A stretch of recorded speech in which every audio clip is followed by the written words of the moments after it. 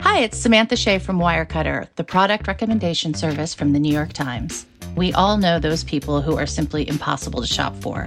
At Wirecutter, we have a huge collection of gift guides to help you find the perfect present. We can help you find a gift for the indoorsy type, a gift for the coffee lover looking to try a new bean, something that's nice but not too nice for the new person you're seeing, the best packing cubes for frequent travelers, for the music-loving dad, try a Thelonious Monk album. We believe there's a perfect gift for everyone, and Wirecutter can help you find it. Check out all our gift guides at nytimes.com/gift guides. From the New York Times, I'm Sabrina Tavernise. Here's what you need to know today.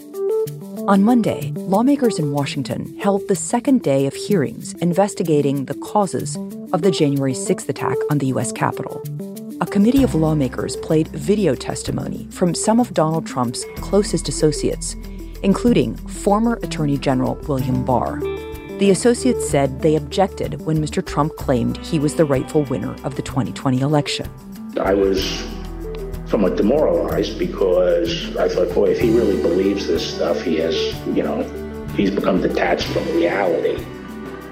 Mr. Barr said in his testimony that when he told Trump, quote, how crazy some of these allegations were, he said Trump did not seem interested in what was actually true. There was never an indication of interest in what the actual facts were. Committee members said Trump used claims of election fraud to get his supporters to donate to a fund that they believed would help overturn the results. Throughout the committee's investigation, we found evidence that the Trump campaign and its surrogates misled donors as to where their funds would go and what they would be used for. But a committee investigator said there was no evidence that the $100 million that supporters donated was ever used for that purpose.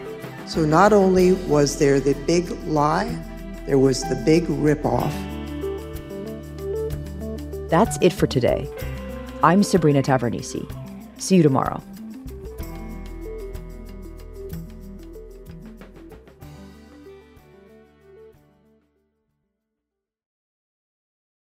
This year, a very important public figure turns 80. He sent us his wish for his birthday. My wish is for everyone to practice wildfire safety, because only you can prevent wildfires. That sounds easy enough. Bet you don't know who it is. Nah, of course you do. It's Smokey Bear. Let's all make sure Smokey's wish comes true by learning his wildfire prevention tips at SmokeyBear.com. Because Smokey Bear lives within us all. Brought to you by the USDA Forest Service, your state forester, and the Ad Council.